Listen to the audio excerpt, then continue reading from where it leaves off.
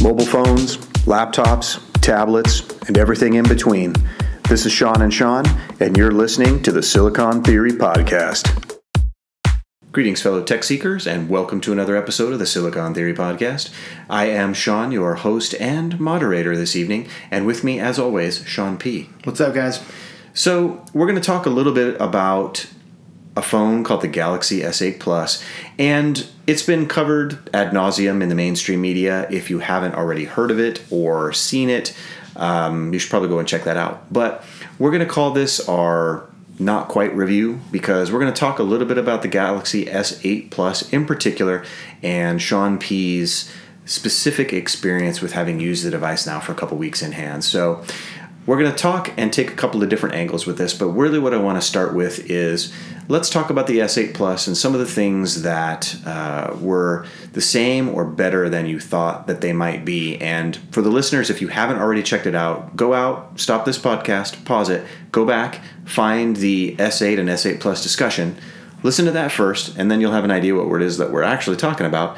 And then come back, pick up right here, and let's hear from Sean P. what he thinks is better than what he thought it was going to be with the Galaxy S8 Plus.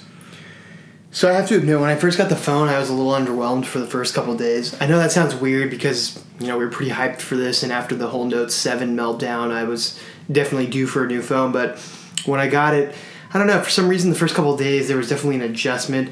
The fingerprint scanner location was far worse than I was expecting, so that definitely took some adjustment as far as my usage. Dun dun dun. But as far as things that are better, I would say the thing that's better than I expected is indeed the screen.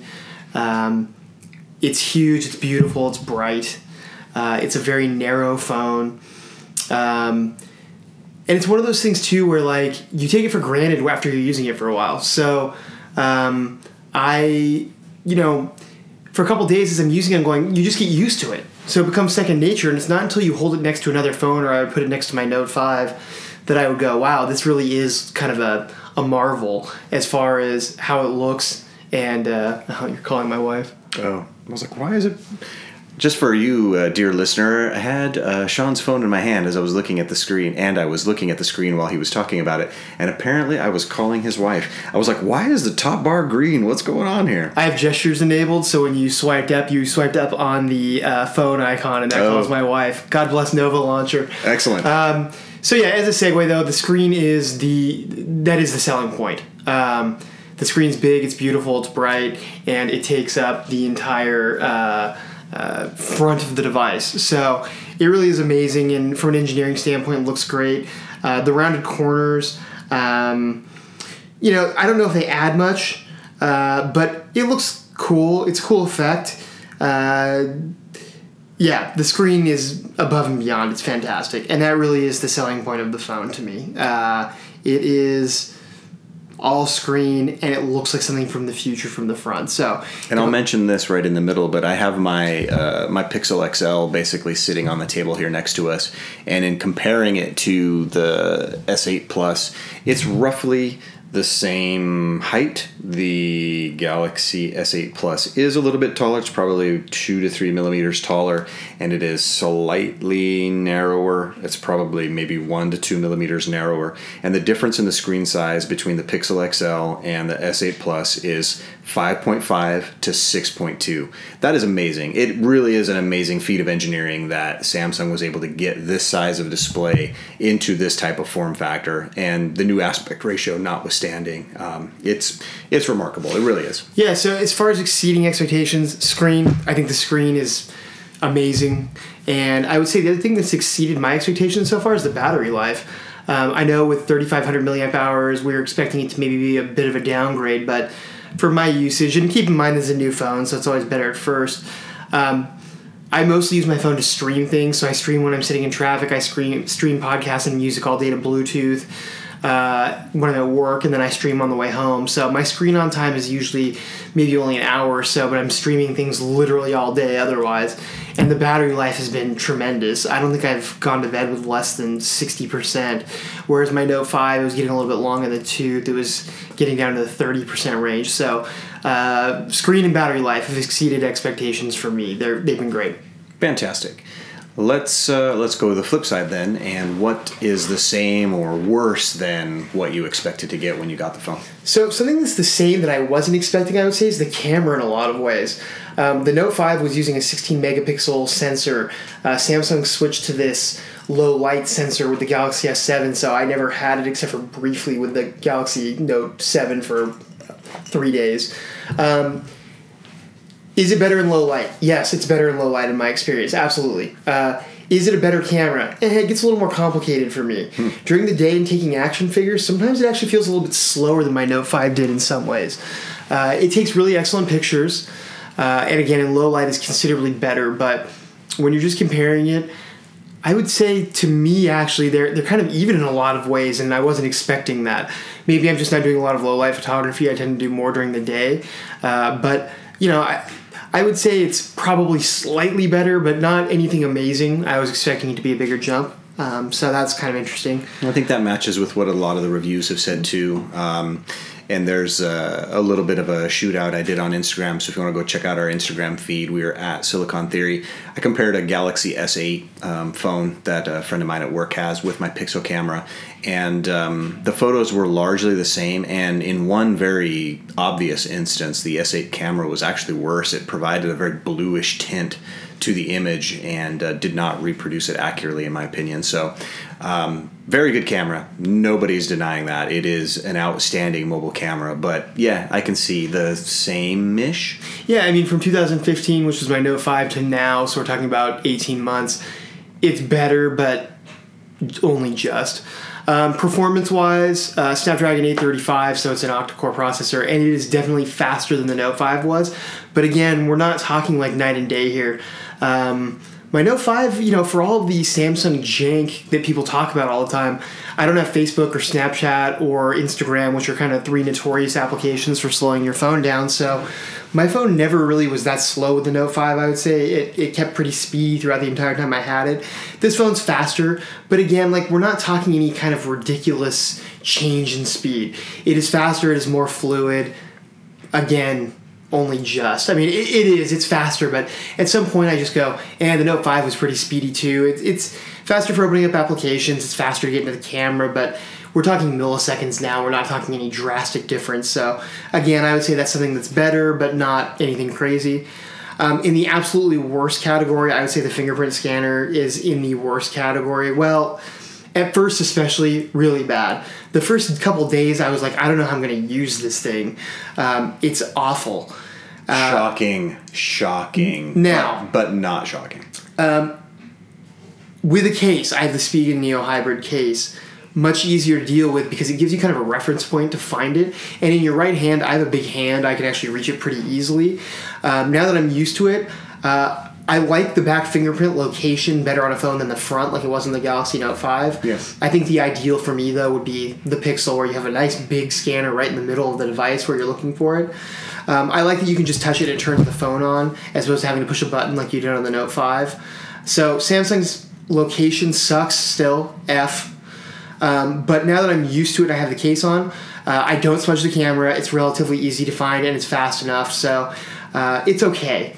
It was a tack on, not great, but fine for the most part. At least Samsung did offer you a few other biometric options to be able to unlock the phone, so it mitigated somewhat maybe. I haven't used Iris Scanner at all. I've been using Face Unlock, which I actually don't use that much. I actually basically use 90% fingerprint at this point. And then I just have trusted places set up for at work and at home, so I don't have to worry about it here. I would say you're probably in the minority of people that use the fingerprint scanner regularly as their primary biometric unlock method. I'm glad that it works for you. That's fantastic. And I'll just briefly insert here that it's kind of well known that the S8 and S8 Plus have had a couple of notorious issues recently, the red tint of the screen being one, and the use of what would we say, last year's variant of the storage in UFS 2.0 in some of the S8 devices too. But having said that, the one of the biggest beefs of everybody is the fingerprint scanner. So, and in the interest of full disclosure, it doesn't appear that you've had either of the two notorious problems. No red tint screen, and you are on UFS 2.1 in terms of storage. So maybe you got one of the good ones. I hit the AMOLED lottery this time. My screen's very uniform and not red. which is great. I put it actually, interestingly, up to my Note 5, which I didn't consider to be red, and the Note 5 was considerably more red, so that was an interesting moment. And yeah, I do have a UFS 2.1 device. It looks like all the Galaxy S8 Pluses with Snapdragons are UFS 2.1. Heard that too. But the S8 folks are getting really unlucky. It's kind of you get one or the other. In real world, it may not be that much of a difference, but when you're paying this much for a phone, it's kind of crap that they were advertising 2.1 and then we're swapping in 2. So I'm not thrilled with Samsung for that. I think it's a bullshit move, if we're being honest. But yeah, for the phone, other lowlights, I don't really have a lot. As I said, I think the fingerprint scanner is definitely the low light for me. It's just not great from a location standpoint. But now that I'm used to it, I'm okay. I would still say, though, if you were designing the phone, it would be in the worst possible place, for me. So there's that. The other low light, I guess, would be the Bixby button, which I've never used. I've never turned Bixby on. I haven't messed with Bixby at all. I use Google Assistant. I haven't messed with the apps that remap the button because I've heard it causes some performance and battery issues, which I wasn't willing to take on. But overall, as I've had the device longer now, as I've settled into it in 2 weeks, I'm much happier with it than I was when I first got it. I think I was just a little bit underwhelmed. There was a little bit more of a learning curve than I was expecting. But now that I have it dialed in and kind of where I want, I'm very happy with the device. It's the best phone I've owned. As you would expect, it's the newest phone, right? It's great. Here's the thing, though. This phone costs a freaking fortune. 2 fortunes, actually. Very, very expensive phone. Is it a great phone? Absolutely. Is the design ahead of everyone else? Unquestionably, by my eye, especially from a screen standpoint. Would this be something where I would absolutely go, you have to have this phone, everyone? Absolutely not. I think that, if you're willing to spend top dollar, there's many things that it does better than every other phone on the market. The screen being the main thing. It's waterproof. It has wireless charging. It has a lot of good stuff going on. But the drop-off from this to other phones is not that steep now. We're just in a world of parity. And I think, again, if someone was saying, hey, I really like it, but I'm thinking about buying a OnePlus 3T, I would probably tell them, I think in day-to-day use, you're probably not going to notice much difference. In fact, I think the OS is actually faster with the OnePlus 3T. The camera's not quite as good, and there's some other little things, but it's half price. I mean, it's half as much money, and that's a big deal. And, even the LG G6, we're already seeing price drops. It's down to $500 at T-Mobile, and you get a free Google Home with that and a free tablet. I think I'd give that a long, hard look. I personally think this phone's better for me. I like the size. I like large phones. But it's not a slam dunk like, yeah, you have to have this phone. It's very fashionable. It's great looking. Has the small bezels. I think that's its biggest strength if you're looking for something that kind of stands out. But, if that's not your thing and you're looking for just a phone that does a lot of things well and you're looking for bang for buck, I don't know if this phone's that. It's great. I love this phone. I'm glad I bought it.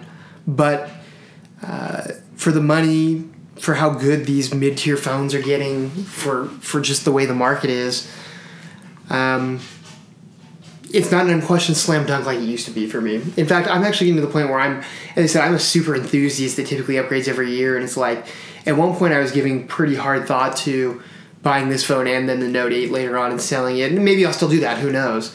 But I actually probably will hold on to this phone for a while, I think. See how the S9 Plus is, maybe start there if it has something that really is, a standout feature. But things have slowed down, and the form factor is modern enough that I think this phone will hold up fairly well, and I'm happy with it. But for people out there that are just kind of looking at phones and don't have to have the newest thing and aren't interested in spending top dollar, you don't have to anymore. You can buy these mid-tier phones like the OnePlus 3T and do really well with it, or even a G6 at $500 is a pretty compelling buy, I think, for most people versus spending $850 on this phone. So, great phone, very happy with it, does a lot of things well, but the market's really, changing, and there's a lot of nice stuff out there, and I don't think you should feel compelled to have to spend top dollar anymore.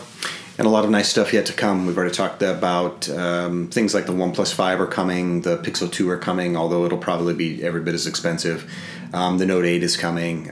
If you're into Apple, there's probably 3 different Apple phones that may be coming late this year, maybe early next year. So Yeah, there's a lot of great things about it. I agree, and big shout to Spigen too. That Neo Hybrid case is really awesome on this phone. Yeah, this is the best. Like, the back of the phone is literally like touching a fish that just jumped out of a lake. I mean, it is the slipperiest damn thing you've ever seen in your life. And this case is not bulky and has this nice textured back that makes it infinitely easier to handle. Also, this is going to sound like a weird thing. One of my main hangups with the Samsung phones is you can't get a tempered glass screen protector worth a damn. But recently I discovered the Whitestone Dome screen protector that is actually $45. Yes, you're hearing that right. It's a $45 screen protector. But it's actually fascinating. It has this method to apply it where you actually put resin on your screen through what looks like a syringe device. You put the screen protector on top, and then you use a UV nail light that's provided to basically harden the resin and bake it on. So this is a fantastic screen protector. I actually have one on this phone now that, you don't lose touch sensitivity. It adheres to the sides. That's a big deal for me. So I'm happy about that because I'm OCD and I nicked the screen on my Note 3 and it forever hurt my soul. So it's nice to have it on there, and dialing those things in between the screen protector and the case really made the ergonomic situation of the phone a lot better. I think for users, you definitely would absolutely want a case on this thing. It would be fragile without, and it's slippery, which is a horrible combination. And then for those of you looking for a screen protector, we're not affiliated with these guys. We're certainly not getting paid for this, but we'd like to be. So if you're out there listening, send us some cash. Whitestone, send us some cash. But it's the only game in town and the best by far, from what I can tell. So I'm very happy with the phone, but I have to say, I'm really hyped for the OnePlus 5, and I really fully expect a lot of my family's looking to upgrade phones this year on T-Mobile. I can think of no less than 3 of them that are looking for upgrades right at this moment, and then I have 2 friends that are looking for upgrades, and I have a feeling that I'm not going to end up recommending the Galaxy S8 to any one of them. I think I'm going to end up recommending the OnePlus 5 to 3 of them, and probably the LG G6 to the other 2 as it drops down in price a little bit more once it gets to that $400, $450 range, and that says something to me. I mean, it's like, I love this phone, and I think it's kind of quote-unquote the best in a lot of ways, but it's a hard recommendation for a lot of people because it's really expensive, and these other phones are so good. So who's the company that makes the screen protector you said again? Whitestone? Whitestone. It's called the Whitestone Dome. If you go on YouTube, you can find people, you can watch a video. It feels like you have to have a PhD to put this thing on. It literally is like a 20-minute process. Really a fascinating thing, actually. It was kind of fun. It's a little bit white knuckle because if you screw up your $45 screen protector, but I love it so far. So just to quickly recap, the 2 new marketing campaigns we're going with are Whitestone, bake your phone, and Samsung, our phones feel like a fish that just jumped out of water. Gosh, it is a slippery little beast. That's all I'm saying. Love it. Love it. Any other final thoughts on the Galaxy S8 Plus that people should know about? No, great phone. I love it. I don't want people to get it twisted out there that I don't like this phone. I really do like it. If you are one of those people that money is no object and you're willing to buy whatever it takes, it still is right there. It probably is the best phone at this exact moment. But the competition's fierce, and there's a lot of stuff going on out there. And I think just, as time goes by, it's getting harder and harder to justify the super high prices, and that makes it a little bit harder to recommend. Still a great phone. Love it. Gotcha. And we're going to be having some discussions about some of the best phones for the money. So look for an article on silicontheory.com coming soon to discuss that, which is a great segue for me to say you can find all of our musings on silicontheory.com. You can follow us on Instagram and Twitter at Silicon Theory, and you can email us at silicontheory@gmail.com. Thanks very much, and we'll talk tech soon. Good night, guys.